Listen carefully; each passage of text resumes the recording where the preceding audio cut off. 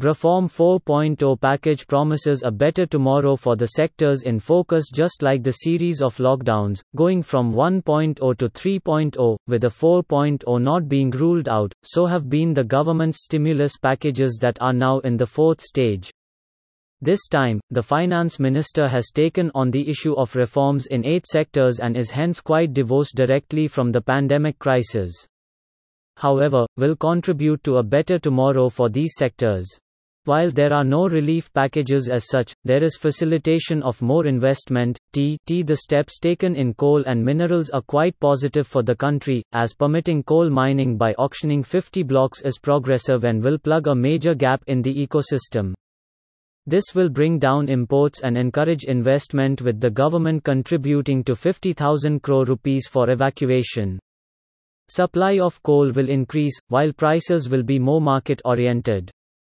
Hence, private investment will increase from the present captive producers. For mining, allowing a seamless package of exploration, mining and production of minerals will remove uncertainty in the minds of the concerned companies, as they will no longer have to be dependent on the value chain where they do not operate. We can expect higher investment in the mining sector in the next couple of years. Increasing the foreign direct investment (FDI) limit in defense to 74% as a big reform, which should get in some interest going ahead. The import of some equipment as being banned where domestic competence exists. Hence, foreign participation will now have to be through FDI, which will also help shore up the balance of payments (BOP).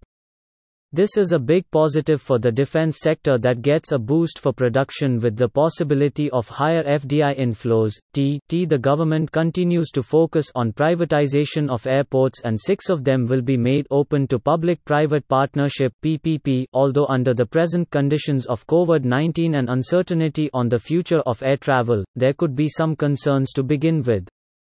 While there are expectations of an investment of 13,000 crore rupees to flow in with Airports Authority, the response would tend to be muted for the first couple of years.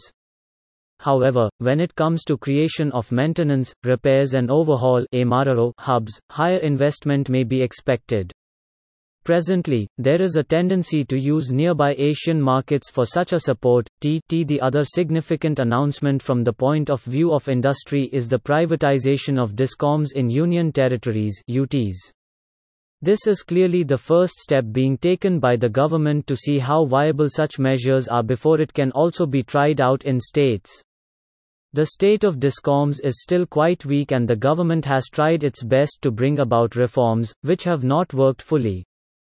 By privatizing them, it is hoped that the sector as a whole can be made more robust. It needs to be observed how these reforms work out, as it will set the blueprint.